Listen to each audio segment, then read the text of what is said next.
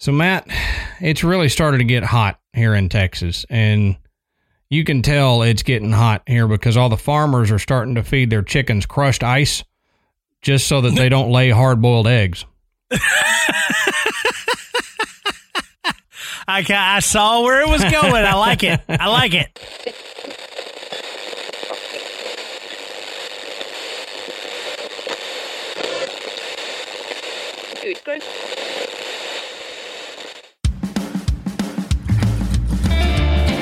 Good evening, everybody, and welcome to the Graveyard. Thank you for joining us tonight. My name is Adam. And my name's Matt. Now, pull up a tombstone or settle into your casket and get comfortable because this is Graveyard Tales.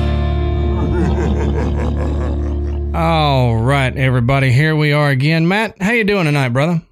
Well, I am doing well. It's good to be back in the graveyard again. It is. It is. Been a little while. Like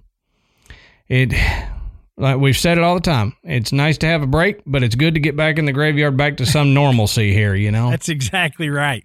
I have been in home improvement land doing projects and stuff around the house here for about a week and a half, 2 weeks now, so... Yeah, you and about 35 million Americans doing the exact same thing. Well, when you spend so much time at home, you start realizing all the stuff that you should probably, work on and make it a little nicer here. It's the way we are. I got a doorknob that's loose. I got, this is peeling and, that needs a couple of more screws in it. I mean, I have gone and fixed all these little things that I've always, I need to fix this, but I don't have time. Right. And, even though I'm still working during the week, I've got more weekend time because there's nothing else going on. So, our weekends have been spent doing exactly that. Right. I've been working on, redoing our back porch, cleaning it up and building new benches and stuff for the back there and painting the furniture we got to match. And so I have, paint all over my hands. I somehow got it on my knee. I think it's in my beard. But I'm just trying to get it done before it legitimately gets too hot here to want to sit outside.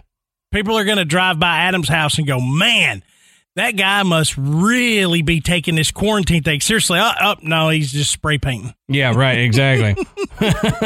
Exactly. And the thing is, you always do that prep after you have not done the prep. Right. It's already too late. Your hands are already blue or green or whatever. You've already got it on your face. You've spray painted the cat. Bella's got red paint on one of her paws. Where Amanda was painting something and Bella just walks right through it. Yep, pretty much. And like you said, you don't have that forethought prior to doing it. It's when you look like you punched a Smurf in the face and got blue all over your hand that you're like, maybe I should do something about this. So that's right. That's right. Gloves.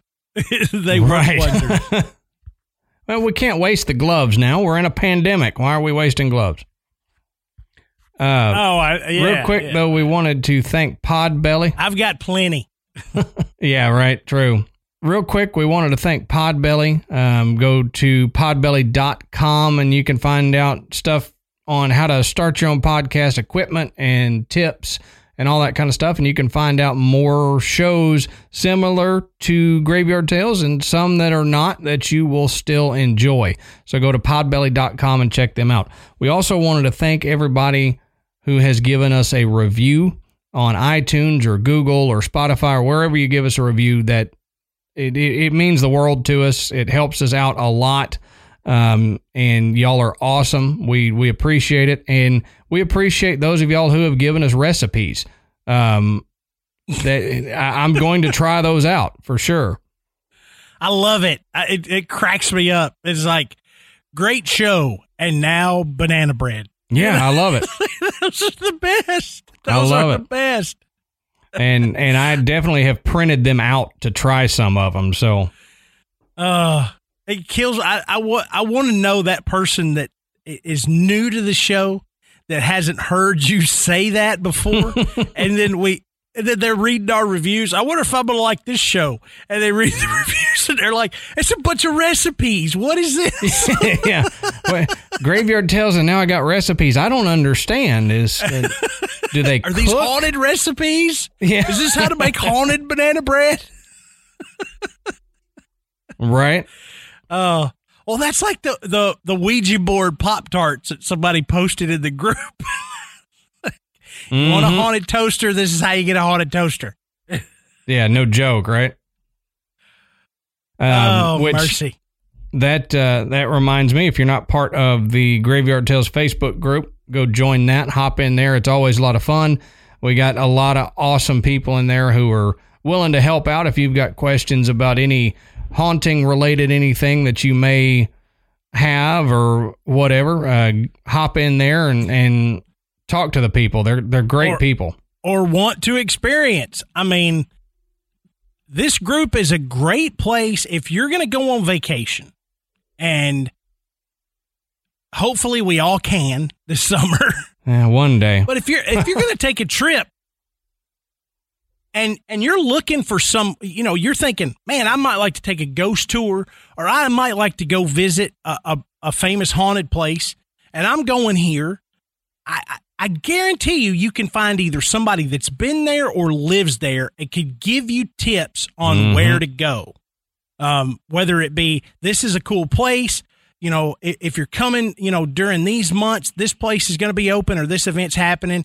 If you're really into this stuff, which you probably are if you're listening to this show, hit that group up for those kind of recommendations. It's great. I see it all the time, and it just makes me go, okay, I got to make a note that if I go there, I got to check this place out. Right. So it's really, really a cool thing that happens in the group where people just, they'll give you advice, they'll give you recommendations, they'll give you travel tips, whatever.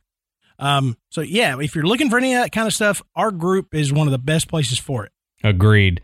We also wanted to say, if you have not become a patron of Graveyard Tales, we would encourage you to do that. We take a different approach to our Patreon episodes, so it's not like you're going to get just a rehashing of a main Graveyard Tales episode here. You're going to get something a little bit different. We are a lot looser on those episodes, and they're not as long. Some of them border on almost as long, but most of them don't. And, we take topics that wouldn't make a full Graveyard Tales episode, hour and a half, and we present those to you in a more humorous way than we would here. And like I said, we're a little looser on the vocabulary and what we say and what we joke about. And we would encourage you, if you want to see that, go over there and check out our Patreon channel. We are starting to put up videos every now and then, a video version of the Patreon episode for our $10 plus patrons. So if you're into that, if you want to see us, fumble through things that don't get edited out, then go over there and, join up $10 or more a month, and you can see the video versions of these that we are putting out.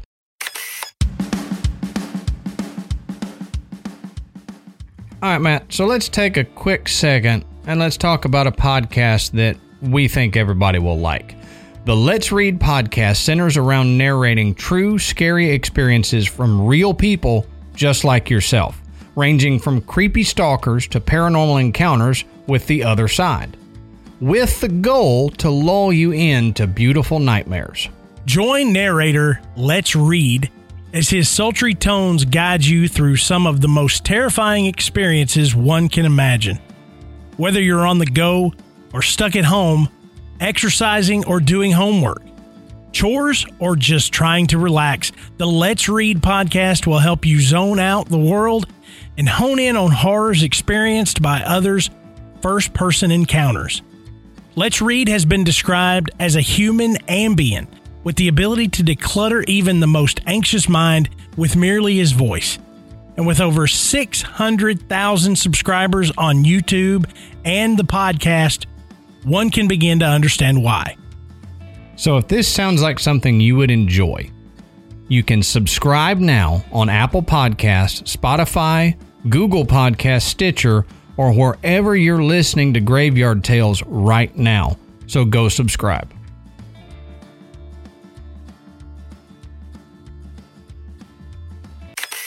Matt, you got anything else before we start this episode?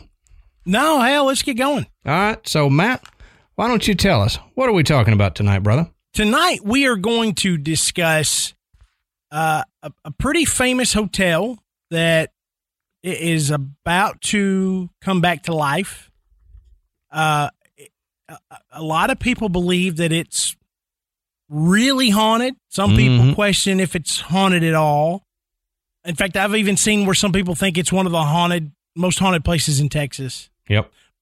Tonight, we're going to talk about the Baker Hotel in Mineral Wells, Texas. Mm-hmm. That's like an hour and 15, hour and a half from where I live. So I've actually driven very near it and didn't get a chance to stop in because, like we'll talk about, it's under renovation now, so we can't go see it at the moment. Yeah, it was finally purchased, about a year ago? Almost, in 2019, I think in June, by a group of investors from Dallas-Fort Worth that are going to try to bring it back to its illustrious glory. Former glory. And if you've never seen a picture of this place, go look it up. There's a lot of older photos where you can actually see guests out by the pool and milling around. This place is amazing. It looks like something out of a movie. And here it sits in this little town in Texas. But they just, it looks like somewhere it looks like it ought to be in Beverly Hills. Yep. It's classy. It's got that 1920s vibe. But before that vibe was even cool, Yeah. That was just the vibe. That was just the vibe, Because we lived it. It was just what it was. But like I said, there's a lot of people that believe that because it sat empty for so long, that gave a lot of room for some spirits to take up residence. Right. But just like always, to understand how and why a place like the Baker Hotel would become haunted, you've got to look at the history.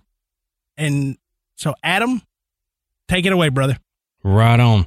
So, first, where is the Baker Hotel? Well, the Baker Hotel is in Mineral Wells, Texas, and it's at 200 East Hubbard Street in Mineral Wells, Texas. So, if you want to look it up, you can do a Google Street View or something of that address, 200 East Hubbard Street in Mineral Wells, Texas.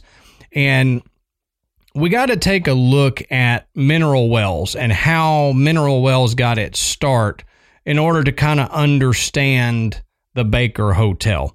So I found some really cool information that came directly from the historians of the Baker Hotel, and links down in the show notes if you want to go check them out to all of our information.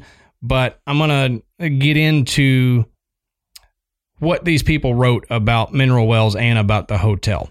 So it says in 1877, James Alvis Lynch, his family, and 50 head of livestock left Denison, Texas. And they headed west for a drier climate and a relief from malaria. If you're trying to find drier in Texas, boy, where do you got to go? Where do you got to go, you Adam, to find dry Texas? I would say where I'm at, but it gets even drier the further west you go. Like it, yeah. There's a gradient of Texas where if you look at it on the map, it should be shaded, and looking from right to left, it should start out green and then slowly fade to brown and just get darker and darker brown from about midway all the way over to the west. Yeah. Now, I lived in Texarkana for a little while. And, yeah. Amanda, that's almost not Texas, though. That's so close to the border. And Amanda grew up in Texarkana, right? Or just outside of it, So it was humid there. I mean, it was just like living in Tennessee, to be honest with you, as far as the climate goes. And it was funny because I lived in Arkansas and worked in Texas, and I was 5 minutes from the hospital where I worked. And I was like, yeah, well, it's a long distance call for me to call into work. Yeah, right. I could walk there cheaper than I could call there. Yeah. Interestingly enough, that changed while I was living there. They made the entire city of Texarkana one. It was a local call. I'm aging myself. Yes, you are. People are going. People in their 20s are going, what is a long distance call? Yeah, right. They're like, you mean you can't just pick up your cell phone and dial the number? It's like, I've got a friend in Singapore. I could call them right now. Right, I can text them and it'd be fine. Well, both James Lynch and his wife, Amanda, there you go. Right there. They suffered from rheumatism. So when the family received news of Comanche attacks further west, they decided to settle where they were. And it was in a valley tucked among the hills of Palo Pinto County. Now, although the location the Lynch family settled in was, quote unquote, beautiful, it was 4 miles from the only water source, the Brazos River. So 4 miles back in the day in the 1800s, that was a long way because you didn't have a car. So right. You had to walk 4 miles or ride your horse 4 miles. And if you've ever gone on a 4 mile horseback ride, that hurts your butt. So that's even if you're used to it. Yeah, exactly. So by the summer of 1880, a well driller agreed to drill a well in exchange for some of the Lynch family's oxen. Now, at first, they said the taste of the water worried the family. So they watered their livestock with it, but didn't drink it. Well, soon after, the family began to drink from the well, and they found that they were feeling better from all the ailments that they had, the rheumatism and everything. They all started to feel better. Well, news of the healing water spread quickly, and the neighbors then began drinking from the well. So within months, hundreds of strangers were arriving to the Lynch property inquiring about the water. Man, you got some good water if you got people coming from, 10, 12 miles away just to check out your water. That's right. Then again, during the summer in Texas, I would drive 10, 12 miles to get some good water because it gets dry here. Yeah. That's like that joke, it's summer in Texas when bridges stop being associated with creeks and rivers. They just become bridges over ditches. Landmarks. Yeah, right. So with the popularity of the water spreading, the town of Mineral Wells was formed in the fall of 1881 with Mr. Lynch naming himself the first mayor. And if you started the town, why not call yourself the mayor? Hey, that's the rules I live by. Right? That's why I'm starting a town pretty soon. Matt, you can come be the associate mayor. Okay. If you make it, if you make the town, you can be the mayor. You can name it whatever the hell you want. That's the rule. Yep, exactly. Well, several water wells were drilled soon after Mineral Wells was established, with the most famous at the time being the, quote, Crazy Well. The well received its name from a story told about an elderly lady who drank water from the Crazy Well twice a day and overcame a mental illness. Oh, I thought it was going to be the reverse. Yeah, no. When I first read that, I did too. I was like, uh-oh. Then she got some kind of toxicity from it. But no, it was the opposite. She's got like mercury poisoning and she went insane. I was like, this is not a good story. Yeah, why are we telling this, Adam? Stop it. Well, in mineral wells, most of the water wells contain a significant amount of lithium, which is used to treat various mental and mood disorders. See, there you go. That's why. No wonder everybody felt so damn good. Right? I drink lithium water. It makes me feel good. Oh man, the reason I think that is so funny. Number one, it's hilarious that they all felt better and the water was loaded with lithium.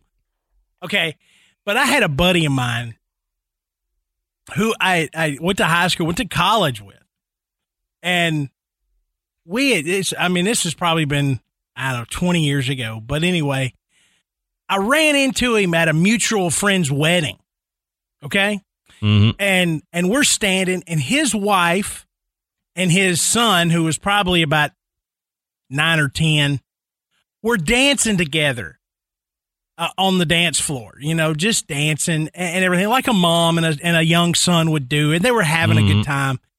And he kind of comes up and he puts his arm around me, and I'm standing there. He goes, "They really look happy, don't they?" And I said, "Yeah, they do, man." And he goes, "It's lithium." And I just died because that answer, I did not expect that answer. Just like I didn't expect that answer then. Right. And so I was like, that just struck me. Well, in the early 1900s, in the early 1900s, geez. I've done thrown him off now. Right? In the early 1900s, stories of mineral wells healing water brought visitors from around the world, and shortly after, bathhouses, drinking pavilions, and spas began to open.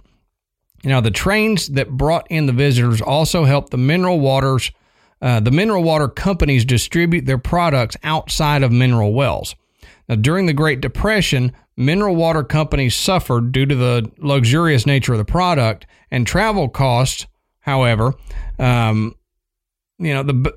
despite all of that, the Baker Hotel flourished, drawing in guests from the local to the notable.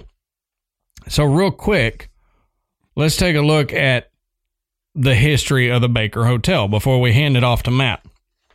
So basically, the town became known for its mineral water, its lithium water, basically. The only place in Texas you can go to get lithium water. So people were coming from all around to get that. So then the Baker Hotel was built. Well, it says in 1914, the Crazy Water Hotel. So you remember the Crazy Well. This is the Crazy Water Hotel. It was erected and became the center of activities. But there was a devastating fire in March of 1925, which destroyed most of that building. Well, in 1922, citizens of mineral wells were concerned that non-citizens were profiting off of the growing fame of the community's mineral water. Hence, the Crazy Water Hotel, it was built by non-locals. They were worried about it. So they raised $150,000 in an effort to build a large hotel facility owned by local shareholders. Well, they solicited the services of a prominent Texas hotel magnate, Theodore Brasher Baker, who gained fame by designing buildings such as, the grand hotels like the Baker Hotel in Dallas, the hotel in Fort Worth, and he managed the Connor Hotel in Joplin, Missouri. So if you know any of these hotels, he was the reason for these hotels. Now, the Baker Hotel in Dallas and this one, same bunch, right? Right. Yeah. Same bunch, same, designer and all that stuff. It's just different cities there. Yeah. Well, architect Wyatt C. Hedrick based the hotel design on the Arlington Hotel in Hot Springs, Arkansas, which was known for its water and baths. So they already had, Hot Springs, Arkansas had their hotels around their hot springs, and it's kind of what he was designing this off of. Well, construction began in 1926, and it was completed in 1929, and it cost $1,250,000. That is a lot of money. 1929. Yes, that is a lot of money nowadays, but that was a ton of money in 1929.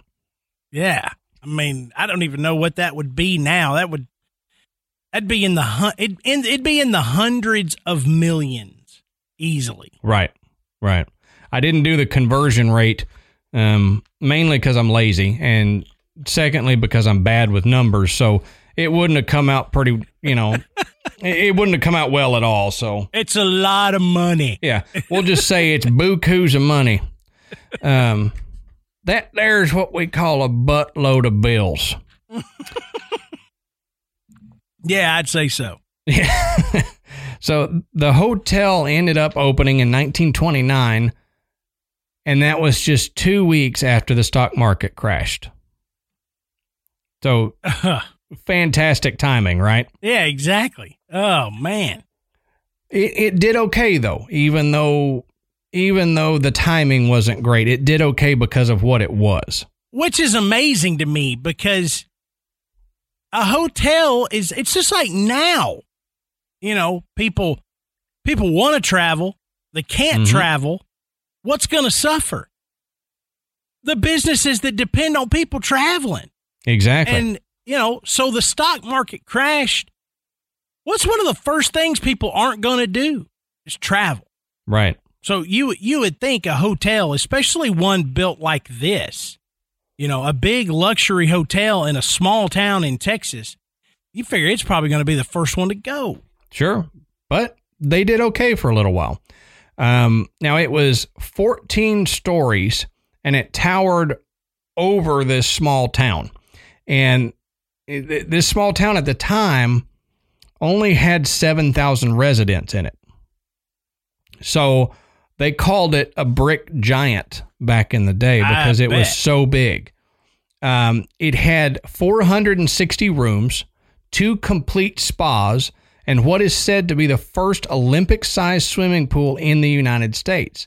And it was most definitely the very first swimming pool in any hotel in Texas. Wow. So it holds claim to that. It was the first Texas hotel to have a swimming pool in it. And now all of them have it. I know, and I read a cool thing about the pool is you could go underneath the pool. Like you could drive, there was a tunnel that went under the pool. Mm-hmm. I mean, it wasn't a deal where it's like, it's ground level, it's above, and there were supports underneath it where you could actually drive that. You can't anymore. Right. But at one time you could. Well, it was, I read, and I can't remember if it's in my notes or not, we may come to it, but he originally didn't think of putting the pool in, so it was kind of an afterthought, and they had a basement, and that's where he ended up putting the pool, was in the basement, and he turned it into the swimming area there rather than a basement. So it was kind of almost an afterthought, and then it became like very popular because it was the only hotel that had one in Texas. So you'd have to drive a long way to get to another one. Well, I mean, if you're going to build a hotel that's based around how good your water is, right, then a pool just seems like a no-brainer. Yeah, especially if they filled it up with that mineral water. Yeah, you can go swimming in it, which I'm sure they did. Oh yeah, I'm sure they did. That's what they had. You're going to drink it. Definitely. You're gonna bathe in it. You're gonna swim in it. We're going to cook your food in it. Right. Right. All lithium all the time. You're going to be so happy you came. Literally. So this hotel, for being what it was, it had a lot of affluent people that visited over the years. So let's take a look at all of these people who visited. Now, the hotel ended up becoming fully air conditioned pretty early on. So this drew a lot of prominent people to the hotel. And they're like, hey, this hotel is fully air conditioned, and not many of them are at this time. So let's go to this one instead of the one where I'm going to be hot all night. Yeah, especially if you're going to Texas. Right. Well, many celebrities visited or performed at the Baker Hotel, according to old hotel registers. Now, the Baker hosted the Three Stooges, Clark Gable, Judy Garland, Will Rogers, Marlene Dietrich, General Pershing, Lyndon B. Johnson, Jean Harlow, Sammy Kaye, Jack Dempsey, Sam Rayburn, Helen Keller, Ronald Reagan, and Mary Martin, just to name a few. So quite a few big celebrities back in the day. Pretty impressive. Yeah. Now, according to an article in Palo Pinto County History, Volume 1, it says a waiter recalled a $2 tip given to him by the outlaws Bonnie Parker and Clyde Barrow. But at the time, he didn't recognize them. It was only afterward that he realized who it was. Well, Lawrence... Bonnie and Clyde. Yeah, Bonnie and Clyde been there. Lawrence Welk remembered his starting out days at the Baker when he still had difficulty with English. Now, other entertainers of the time that visited the Baker Hotel included Guy Lombardo, Paul Whiteman, Dorothy Lamour, and later Pat Boone. Hey, do you think that when Lawrence Welk was walking down the hall looking for his room number, he was going, and a 1, and a 2, and... Probably. I would. That's probably where that came from, Matt. That was that was the start of it all. Well, T.B. Baker began to suffer financial difficulties in the early 1930s, and he eventually declared bankruptcy in 1934. Well, he passed control of the Baker Hotel to his nephew, Earl Baker, who had served as a hotel's manager as well as as the managing director of Baker's Gunter Hotel in San Antonio. Well, Mineral Wells' reputation as a health spa was in decline at the time. Advances in modern medicine and the discovery of antibiotics such as penicillin began to lead these local doctors who had, for a long time been encouraging patients to go partake in the therapeutic waters of the area. They started to push their patients to invest more confidence in medicine. So that was about the time where all of these health spas and everything kind of started to take a decline. And the Baker Hotel was no different. They started to as well. Yeah, I mean, a lot of those places around this time, they became hot spots. They became destinations for celebrities and politicians and the affluent at the time because they were health spas. I mean, right. they were big, fancy hotels, but at their core, it was a health spa. I mean, the Stanley Hotel was built on that premise as well. Right. The whole idea that, you come here and enjoy the unadulterated, cool mountain air, and you'll feel better and you'll recover and life will be better for you. A lot of these places existed. And, you're right. With the invention of modern medicine, or I guess invention is a bad word, advancement of modern medicine, they went on a decline because it was a lot easier to go to your doctor and get a pill that made you feel better than it was to, trek halfway across the country to drink some really great lithium water. Right. Or sit in a hot spring or whatever it was. Would like to go sit in a lithium water bath. I would love that. But I'd love it. You can find some of these places now because they have, holistic medicine has become more avant-garde. Right. And, people are looking for ways to not have to take pills, so they've gained in popularity. So just like with the Baker, you're seeing more of these places be renovated, and try to kind of grab that mojo they had back in the 20s and 30s and 40s. Exactly. They're great places. And old hotels are great places to go if you're into maybe the haunted genre of your vacation, like I mentioned at the top of the show. These old hotels are so good, and especially, and I can't wait. I almost wish we'd been able to do this, and we may in a couple of years. because now that they're stirring stuff up, Oh, yeah. you know, you and I have talked about this. You know, you start renovating an old building, especially a hotel. Mm-hmm. And man, you don't know what you're going to wake up. You don't know what's going to happen. And, you know, to me, that would be exciting. I mean, you've got a place that's already got a reputation for being haunted. Now you're going to go in there and fix it up. Mm-hmm. What are you going to find? What are you going to, what are you going to wake up in there? Yeah, no kidding. Well, they say World War II ushered in a new era for the hotel with the growth of nearby Fort Walters. The base eventually became the largest infantry replacement base in the country, with 30,000 soldiers passing through its gates in 1942 alone. Well, the Baker was then at its peak, catering to both civilians and military personnel. Well, it goes on to say that life in America began to change by the 1950s. The FDA started to crack down on inflated advertising on cure-all tonics, and mineral waters changed the way we viewed medicine. New antibiotic drugs and preventative medicine soon became the healthcare mainstream as the need for mineral waters began to fade.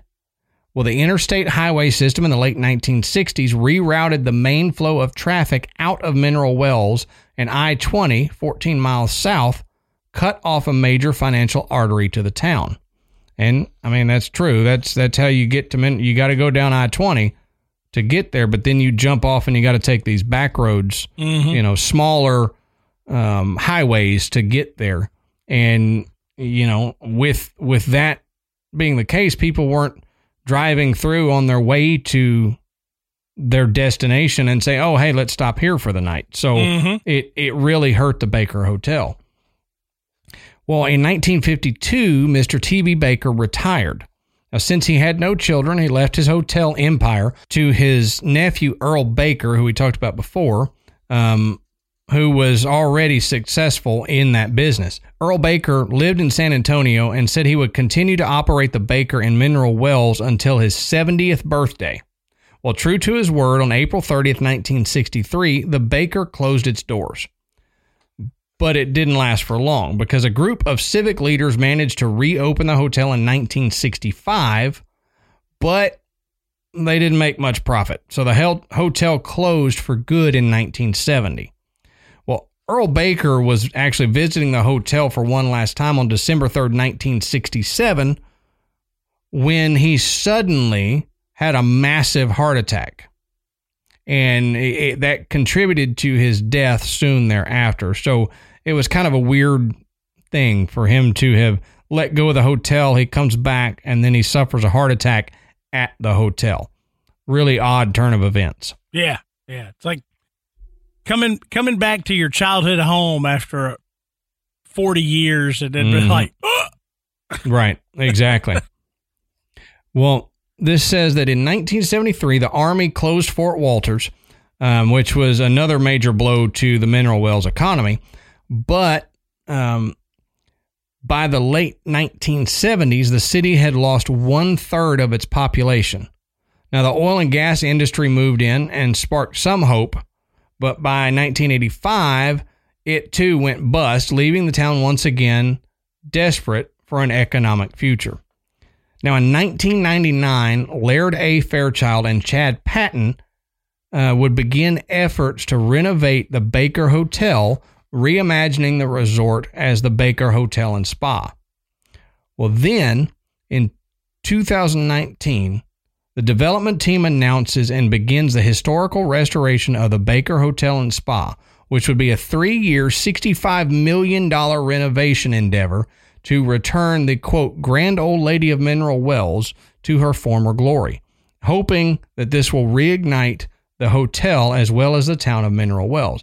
And I'll tell you what, Ashley and I have talked about this, and once it gets back up and running, Ashley and I and Michael are going to go spend a night or two there just to see what it's all about. Because Matt and you and I were talking right before we started this, and it reminds me a lot of the Reed House. I remember the name of it, the Reed House Hotel in Chattanooga.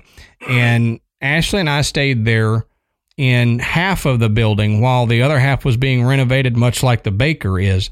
And that's where Ashley and I actually saw two figures over, passing a window over in the side that was being renovated. It was early Sunday morning. There were no workers there because they weren't working that Sunday. And I saw a figure walk by the window. I happened to be looking out our window, and it looked right into the other side there. And I saw this like dark figure pass in front of the window. And I was like, that's weird. And Ashley's like, what? And I'm like, oh, nothing. And I didn't want to like cloud her seeing of anything. If I told her, oh, I saw a figure, then that would either make her, yeah, I saw something too, or it would make her say, nope, I didn't see anything. Just, it just messes with you. When somebody tells you what they saw, it can mess with what you see.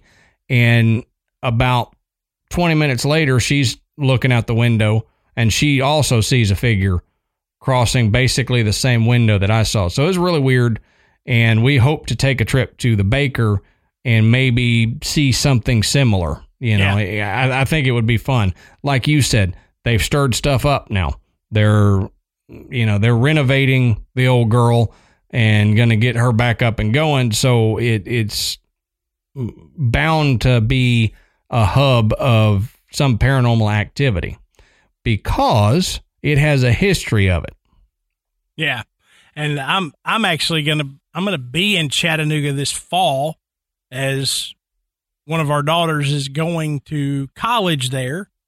So I'm going to take that opportunity to at least spend a night in the Reed just to get that experience. But you should. I'm with you on the Baker. I mean, this place, I'm just looking at the pictures. It would be worth going even if it wasn't haunted. Right. If it is, it's like a double bonus. Right. To get to stay at a renovated old hotel, that it's cool looking as this one is, and that it's potentially haunted, that makes it even better. So double awesome. Yeah. So, yeah, I mean, we're making convince Amanda that we've got to get to Texas. So there you go. We need to get to Texas anyway, but this will be a little bit more of a carrot to get us down there to hang out with you and Ashley. So right. We can all go to the Baker. Exactly. Sit in the lithium pool. Right. There you go. All right. So as we've said, some people believe that the Baker Hotel is haunted. Some people believe that it may be one of the most haunted places in Texas. And yet there's some that just say, it's the normal activity of an old building that is uninhabited and people are just making mountains out of molehills. But there are plenty of legends and there are a lot of stories that would facilitate a haunting. And there are a lot of experiences that people have had while either being on tour or while working, in and around the hotel. So let's get into some of these. If you go online and you Google Baker Hotel hauntings, you're going to get one main story. This is the one. Everybody has got the one. Mm-hmm. If you're a haunted place, you may have dozens of experiences and stories, but I guarantee you've got one. Right. This is the Baker's one. Okay. She's known as the woman on the 7th floor. Now, there was a porter who worked at the hotel during the 1950s and 60s. And he is really the first known witness to this ghost of the woman on the 7th floor. Now, it was speculated that this woman, this was the mistress of the then hotel manager, Earl Baker, and that things didn't go well, or it was just too much stress and pressure, and she was distraught from this affair that she's having with Earl, and she jumped to her death from the top of the building.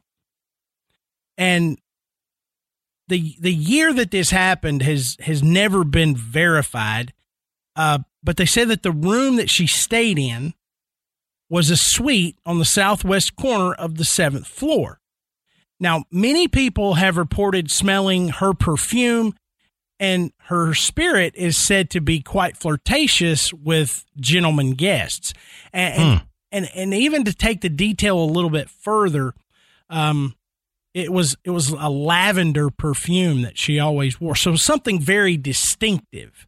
Yeah. That people will report smelling. You know, it's not something that you would necessarily mistake for something else. And it's not something you would normally smell in an old hotel. Like, right. You're not going to, lavender doesn't just waft through like maybe cigar smoke would, you know. Right. You might smell something that you think, oh, that smells like a cigar, but you're not going to say, hey, these walls smell like lavender perfume, you know. I remember as a kid staying in a really nice hotel on a trip with my parents, and there were fresh flowers every day. You know, they would put out fresh flowers every day. I can't even imagine what that would cost nowadays.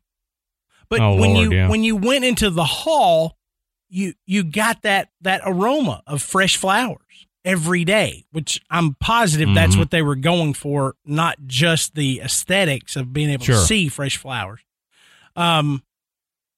But you're right, Adam. You know, the smell of lavender is very distinct. I mean, you're not going to mistake that. You're going to know it, and you're going to be like, okay, that's different. Where is that coming from?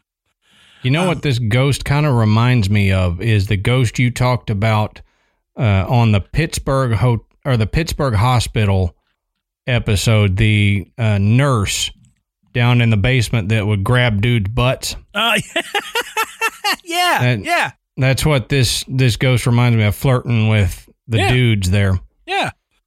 Now, one of the hotel maids, she reported that on several occasions she found glasses in the room with red lipstick stains on the rim. Weird. And it took place Somebody at eating times. Glasses? What's that? Somebody eating glasses? Well, yeah, I don't get that. It's like a magic trick, you know. I can eat glass. Oh, yeah, I get it, yeah. But the funny thing about that is it happened during a time where there weren't any guests in that room. So you certainly wouldn't expect a nice hotel to start leaving dirty dishware around. Sure. So, yeah. You know, and the maids are going to know, you know, I've already cleaned this room. You know, there wasn't a glass with lipstick on it. And it happened more than once, according to this particular maid. You said lipstick on glasses, and it makes more sense now because my dumb butt thought you were talking about spectacles.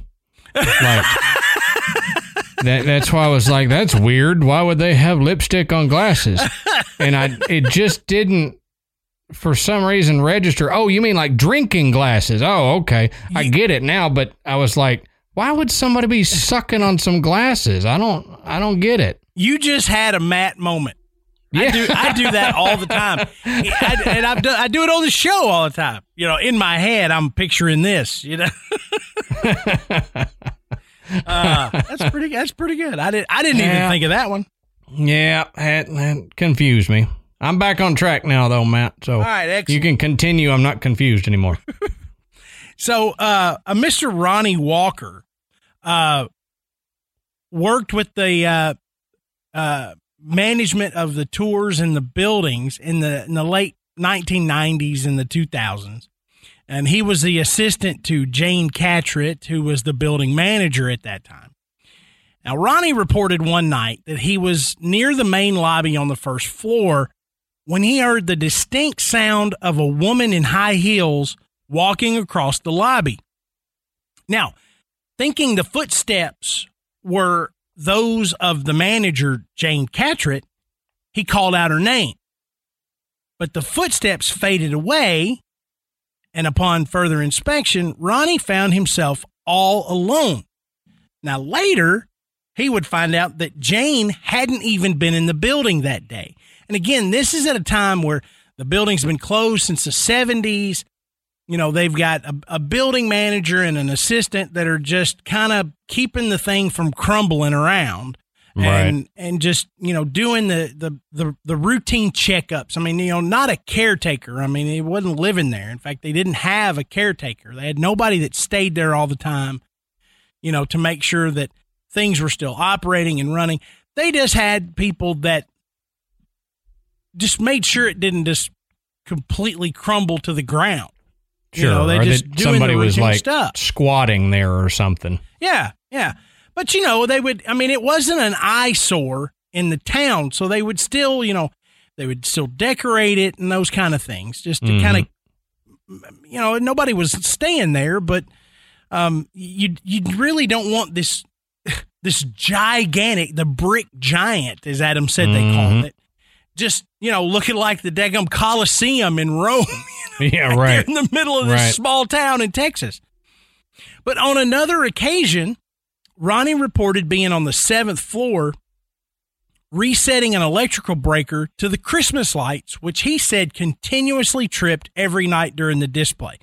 Okay, I get it. This is no big thing. I get breakers tripped all the time whenever we start plugging in Christmas lights and all that stuff, and we have to, plug this in there, plug that thing over there, because we can't plug them all into the same extension cord or it's going to trip the breaker. Could be old wiring. So he was having to go up there several times, and as he was inspecting the fuse box, he was trying to locate the breaker switch. He started hearing footsteps coming up behind him. So he said they were quiet, like somebody was coming up, like not wanting to bother him. They realized he was doing something. Mm-hmm. And it kind of startled him, he said, and he turned around and there was nobody there. So Ronnie says he just spoke to the possible ghosts that had come up behind him and said, you know, I promise, I mean you no harm. We're just trying to fix the lights. And he says after that night, the nights never tripped again. And so a lot of people will say, oh, well, you know, he just fixed the problem. Well, if all he's doing is resetting the breaker and he's done it a dozen times and this happens and now it doesn't happen anymore, that seems a little strange. What did he do that time that was so different? Well, he talked to the ghosts and said he didn't mean him any harm. And then all of a sudden it quit happening.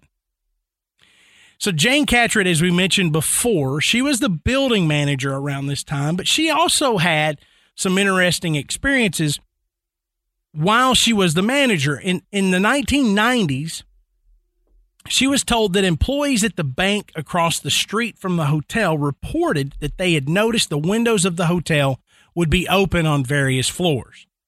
Later, they would notice these windows closed and others would be open.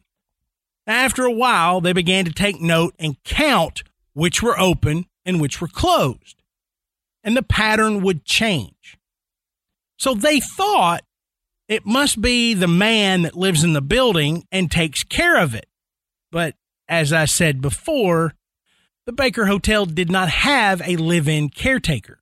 Right. There was no man. So after a while, the interest in the windows for the bank employees, you know, just it kind of waned and they just stopped noticing. But like I said, as the hotel closed in 1970, never was a caretaker. So who in the world was opening and closing windows? And I did find some investigations that were done. And Adam and I were discussing this before we started the show that, you know, they said that the tour guide that they were with opened and closed a few windows. And I was like, why? Mm-hmm.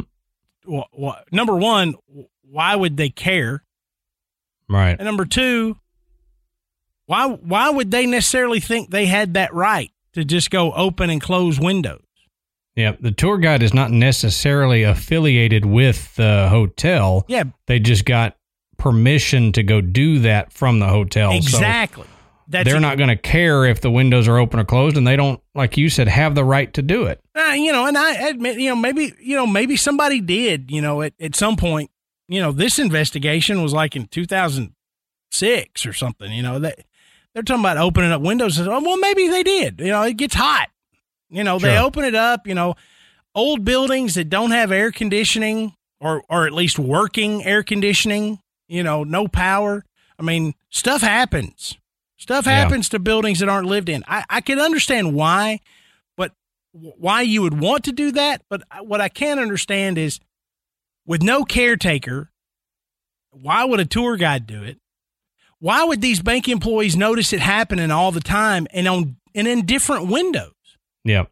Why would just some tour guide be coming through changing which windows are open and closed? You would think if this was something they were going to do, they would open the same windows all the time.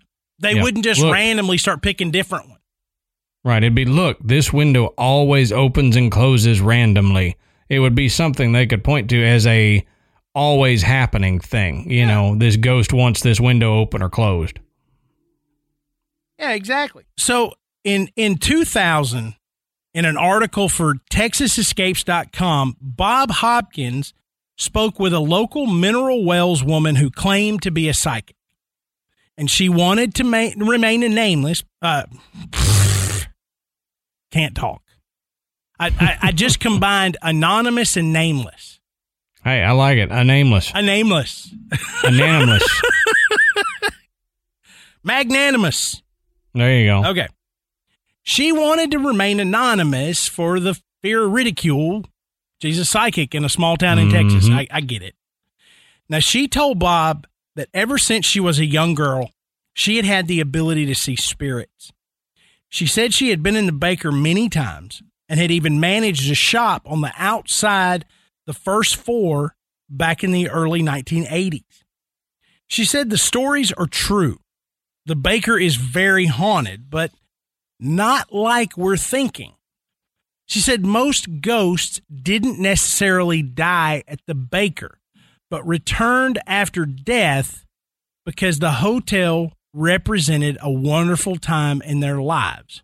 Well, that's going to be a point of contention for ghost enthusiasts. You know, yeah, right. I mean, you're going to have a group of people that are going to say that's baloney. You know, that there would be no reason for somebody's spirit to go back to that place just because they had a really good vacation. Yeah, usually people think it's the opposite, that you're stuck somewhere or that you are drawn because of something negative. And that's kind of always been my thinking. However, we did a show where Mark Twain's spirit seemingly wants to go back to that New York apartment that meant so much to him. Right. So I guess it's not out of the question. I mean, you know, you and I have even, discussed it. So that's what she's thinking. Now, she went on to say that most of the spirits in the hotel do not want to be seen or heard, with the exception of a small child, which is a little boy about 6 to 8 years old. And he was the only one that would really be willing to communicate with her.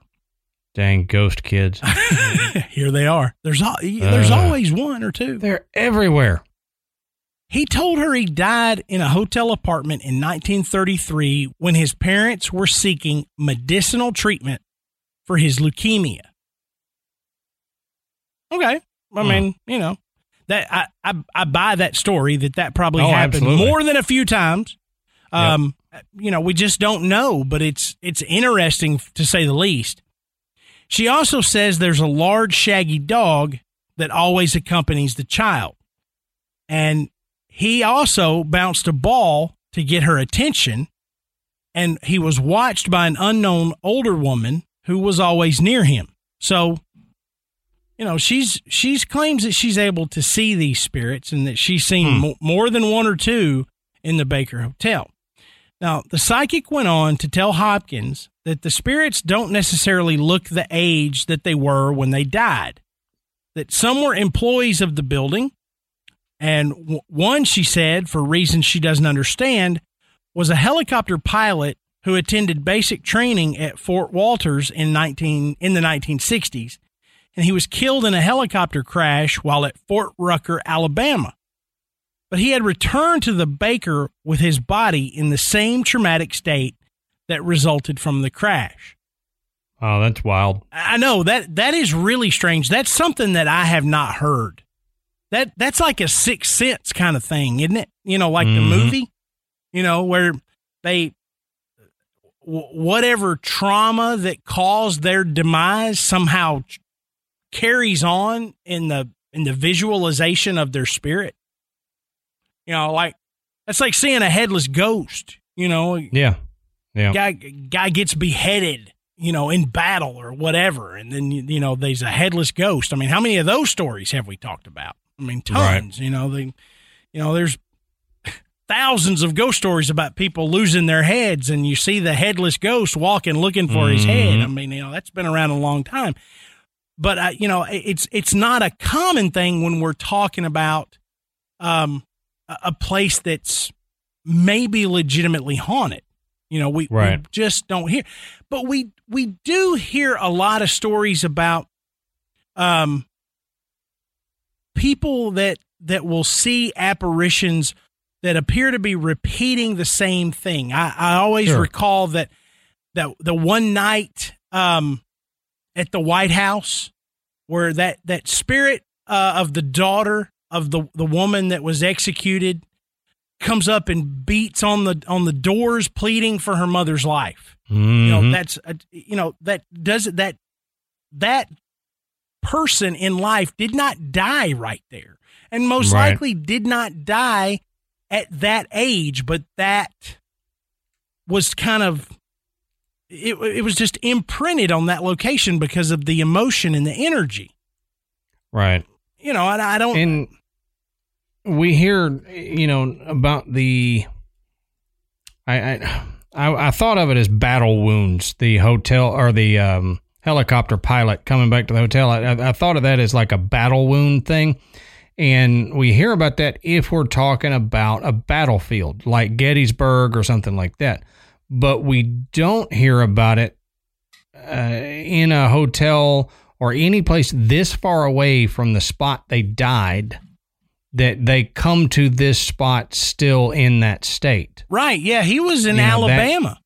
Right. That's the weird part to me is you come back still with the trauma of your death, which you would think would then leave the spirit either where they died or with the helicopter pieces or something like that. But he comes back to a hotel. So that's unique to me.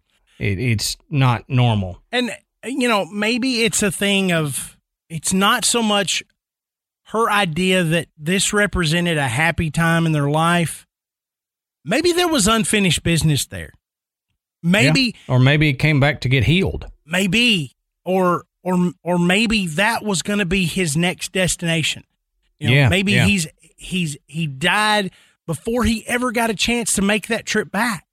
And this is what happens, you know, right. In death, that pull to go back to the Baker Hotel was so strong that his spirit didn't pass over, that it went back. And, you know, he carries the trauma of his death with him. I don't know. There's a lot of theories that you could come up with for why this guy would not only go all the way back to the Baker Hotel in Texas, but would carry, you know, in spirit, the injuries that killed him. Right. So there's other stories. Like I said, there's other legends. One of the intoxicated, quote unquote, suicide jumper. Now, this story tells of a woman who became intoxicated and who tried to jump into the swimming pool from the ballroom balcony on the 12th floor. Now, she didn't make it, of course, but the stories of the myth vary. Some say that she was racing her boyfriend down to the pool and thought she could survive the dive in the pool from the 12th floor, while others kind of thought maybe there was some foul play involved, that she didn't jump, that she was pushed. I got thinking about that. She was racing her boyfriend. That sounds like something one of my kids would think. Not that they would do, but they would think, you know. Yeah. All right, I'm going to race my brother. He's got to go down those stairs. If I could jump in the pool from here, I could be down there in the pool when he got there. How cool would that be? But most of my kids would understand that you can't jump from a 12-story building to land in a swimming pool. And someone that lady's age, you would think, would know you can't survive that jump. So, I mean, just logically, it would put to, if that story is true in any way, that it was foul play. Yeah. Now, you've got an 8-year-old. Mm-hmm. So you are learning these little things that churn in an 8-year-old's head. Right. Okay. Now, I know from the older kid that when we go somewhere and you see something, for example, a hotel with an indoor swimming pool that's got like a little overlook ledge. Mm-hmm. As soon as I see that, I'm looking at my kids. You can't jump off of this. Yeah.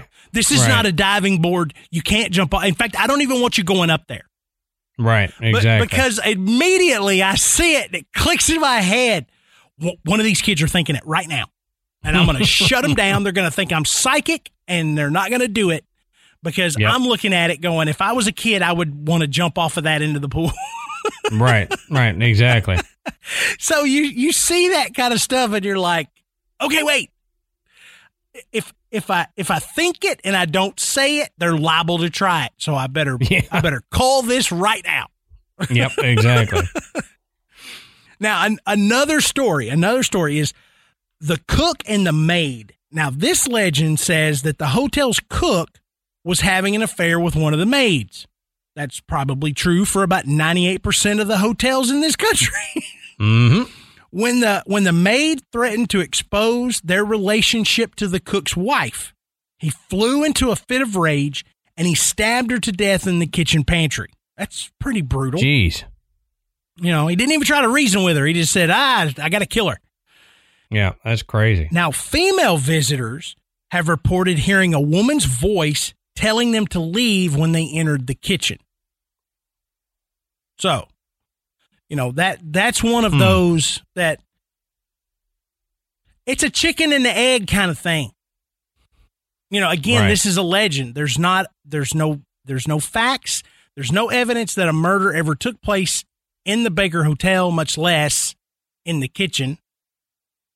But if there are reports of female visitors, tourists, whatever, that tour the kitchen and get this feeling of this woman's voice is telling me to get out of here, then sometimes you develop a story around that to explain it away.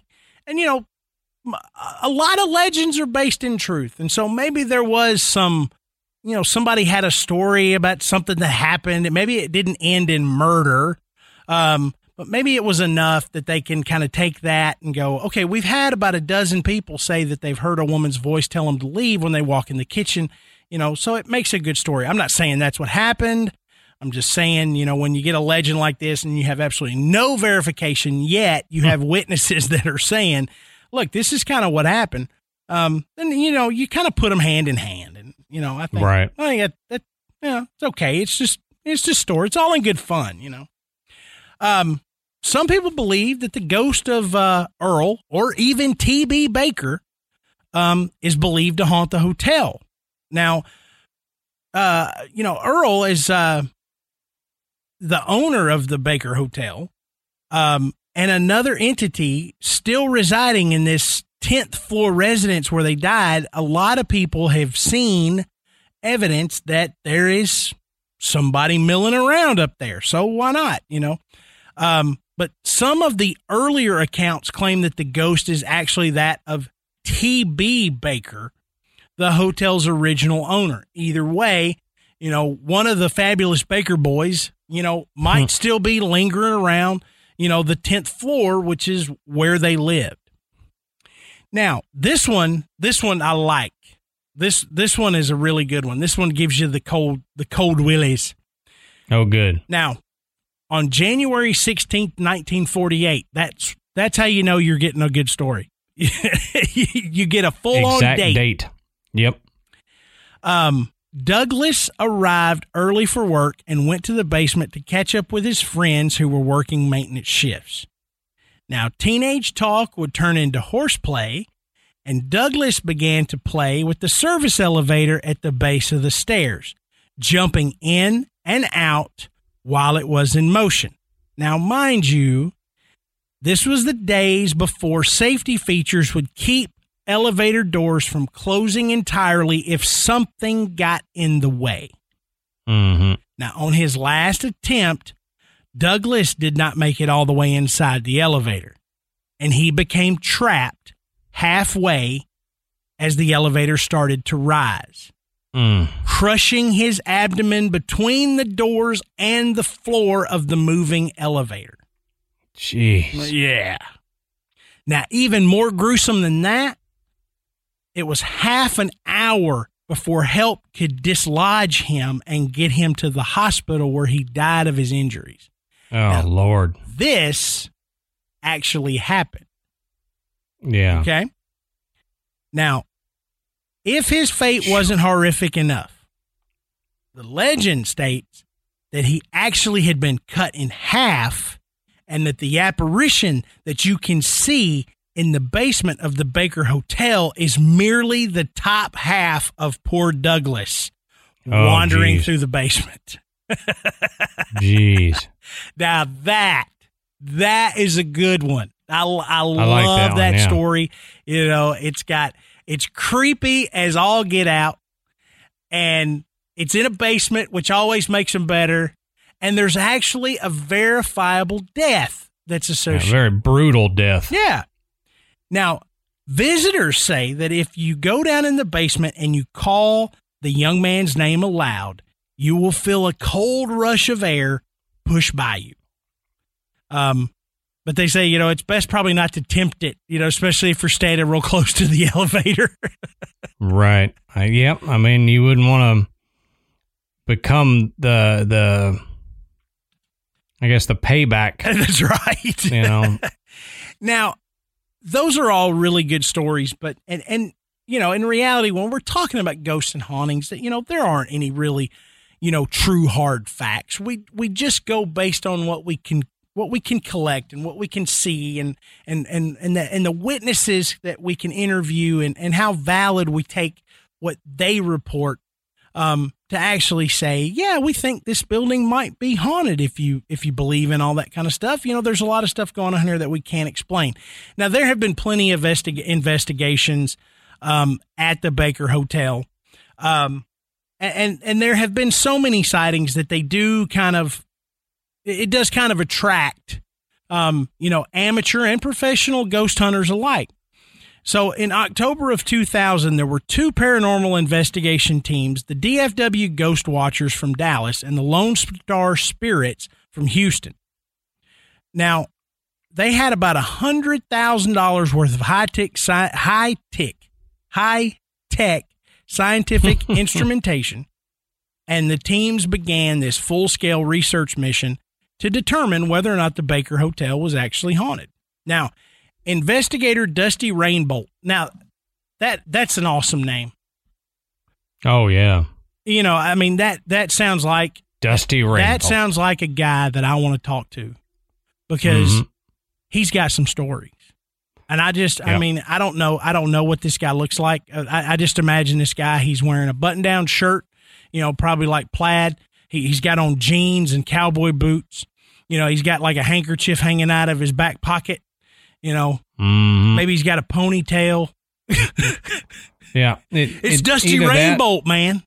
Right. I mean, I want to talk to that guy. Or it's a guy with an eye patch in a porn movie.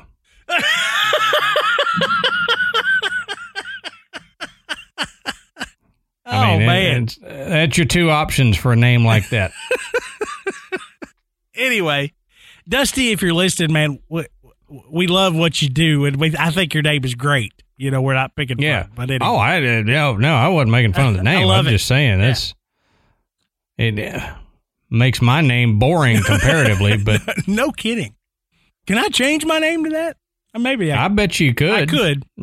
Legal documents, you can become Dusty Rainbolt Rudolph. Yeah. I don't know. I'm gonna think about it. Doesn't have quite the ring to it. It's gonna be like my tattoos. I'm gonna think about it for a while. You don't look like a Rainbolt.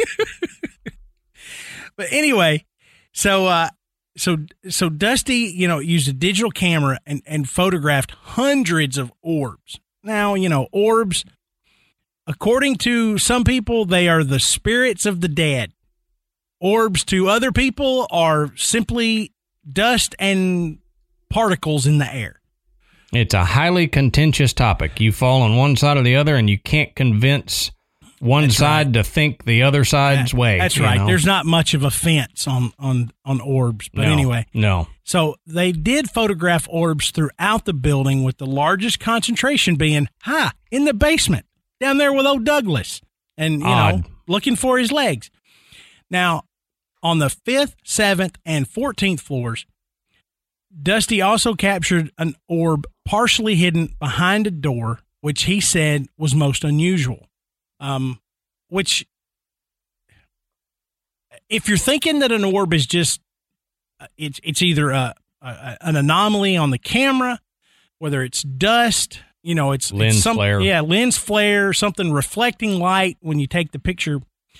It's going to behave randomly. It's going to behave like dust. It's right. It's going to move around and, but it's not going to look like it has any purpose whatsoever. But an orb that would look partially hidden behind a door, almost like it was hiding or it was looking out, that would be a little different.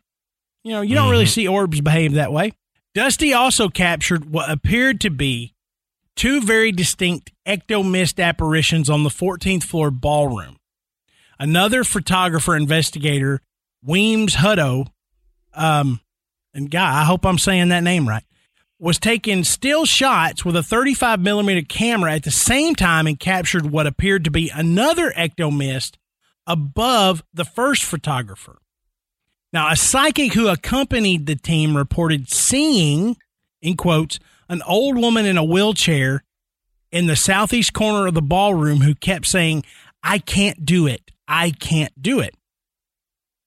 Now, one night on the 5th floor, Donna, who is the psychic that traveled with the team, said she started to feel real hesitant and nauseous as she moved through the west end of the 5th floor. She said someone was trying to make the team sick so that they would leave. She said she refused to go any further in that direction, and later, members of Lone Star Spirits who visited the area began to choke and cough at the same spot, unaware of Donna's earlier experience. Then Donna was then drawn to a room on the north end of the 5th floor where she sensed a young woman making rustling sounds with her dress. Donna reported that the young girl was moving to and fro, making sure her makeup was just right.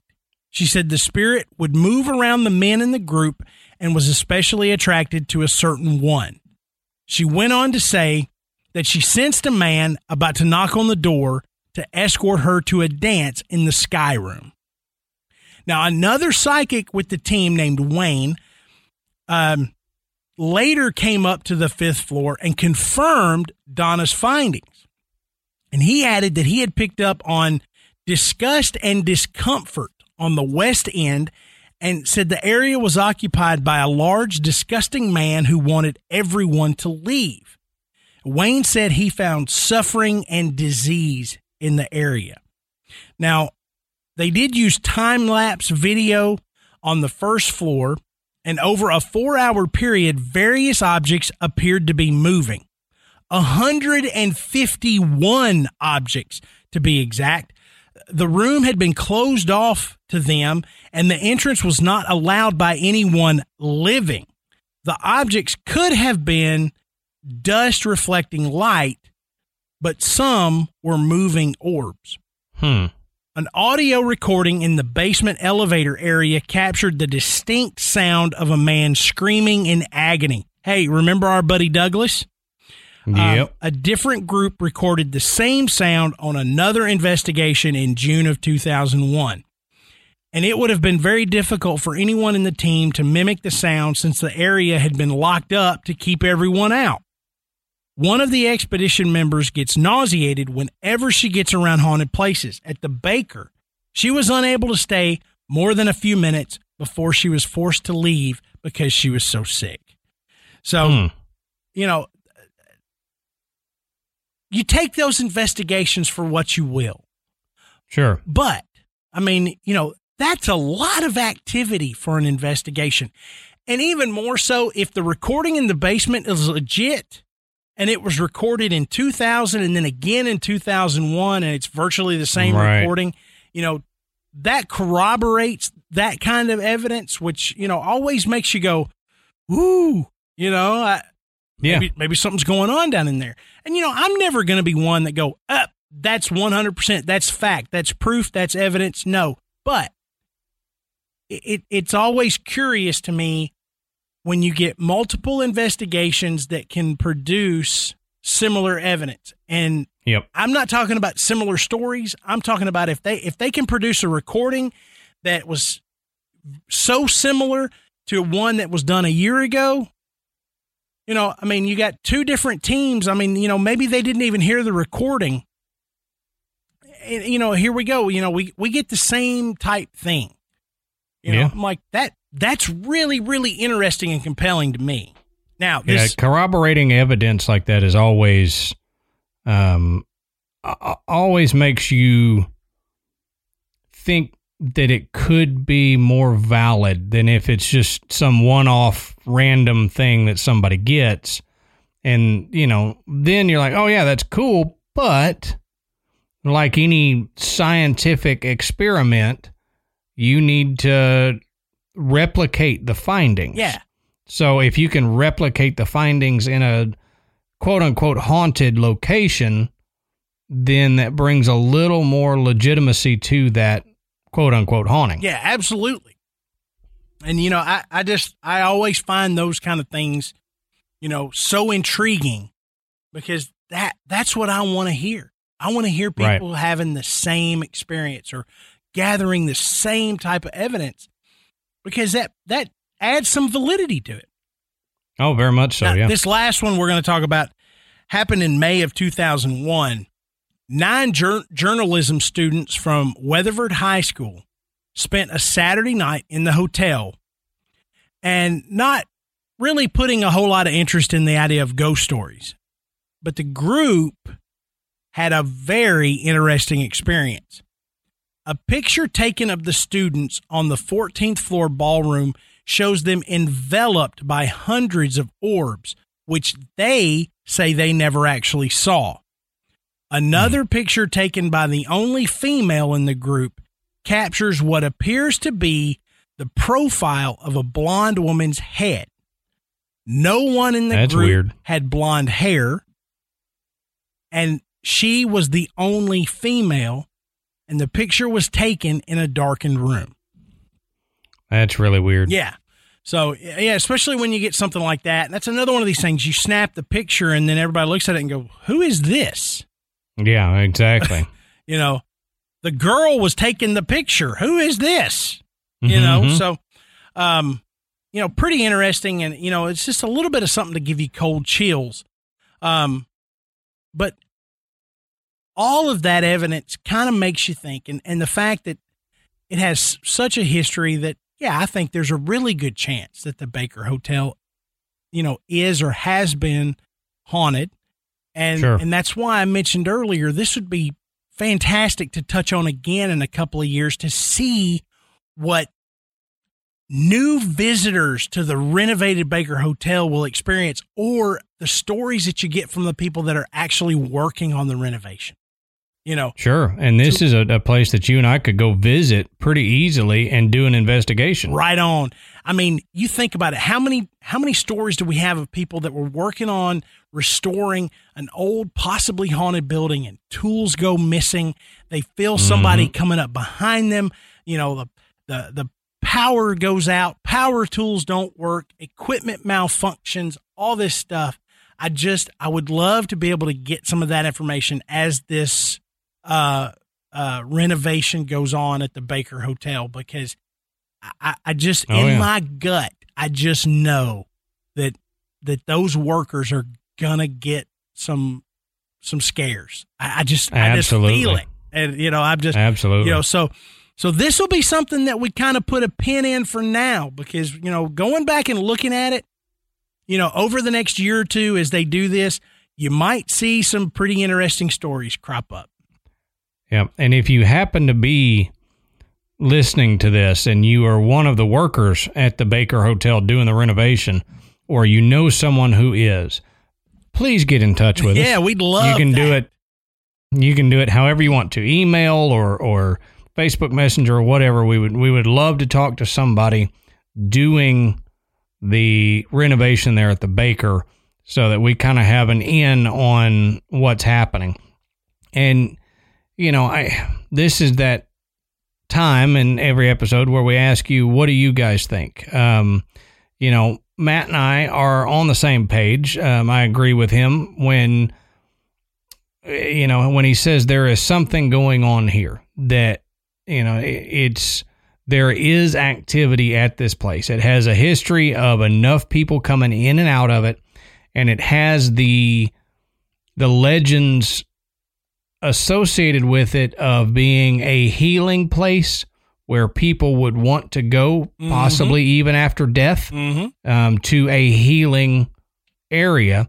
And it may have that energy penetrating the ground there so that people feel that and they come back even after they've passed to a place that made them feel so good. Yeah. And we didn't even touch on the fact that this place is built, you know, right at a well with mineral water. Mm-hmm. You know, and we've talked you got about moving water. Yeah, how moving water, you know, can act as a battery for this energy and just feed it. And, you know, if you really, really buy into this stuff, if you really focus and say, look, I think this is a real possibility that spirits can linger and that, you know, the living can sometimes interact with them, or at least see them or feel their presence. They need energy, and, you know, a dadgum mineral well right there. I mean, that seems like, you know, the perfect storm. It's the name of the town. So, tell us, what do you think? You know, and the best place to let us know that is, as we mentioned at the top of the show, is our Facebook group. You know, we love the discussions that go on in there. So guys, you know, if you're in there, keep it up. If you haven't, you know, taken the plunge and jumped into this pool, you know, it's about over 5,000 members strong. You know, you're going to see, you know, some stuff that you're probably not going to run across in other groups. You're going to meet some really amazing people. But while you're at it, go over and check out our website. It's graveyardpodcast.com. And on our website, you can purchase Graveyard Tales merchandise. And I just saw a post today where somebody had ordered a tank top. So, you know, hey, we got some good looking merch. You know, we got some stuff in there. You can get it, coffee mugs, baby onesies. You can get a tapestry for your wall. You can get posters and stickers. And you can get, whenever they're back in stock, we actually have masks. That's right. That at the TeePublic website, you can get mask with our logo on it. And, you know, when I checked several weeks ago, they had sold out, but you know they're making more. That's right. Get in there and get you a Graveyard Tales mask with a Skull Mike logo or something on it. Absolutely. I think when they're back in stock, Adam and I are going to get a couple. So, absolutely. Yeah, but do that. But also on the website, you can find out a little bit more about Adam and myself. You can listen to the show, and you can become a patron. And thank you to everyone who has donated to the show, because it really keeps Adam and I going. And I think that's it, man. Yeah, man. I mean, we've run a little long talking about the Baker Hotel tonight, but it was a lot of fun, and we're glad you could join us. So until next time, we'll save you a seat in the graveyard. See you soon.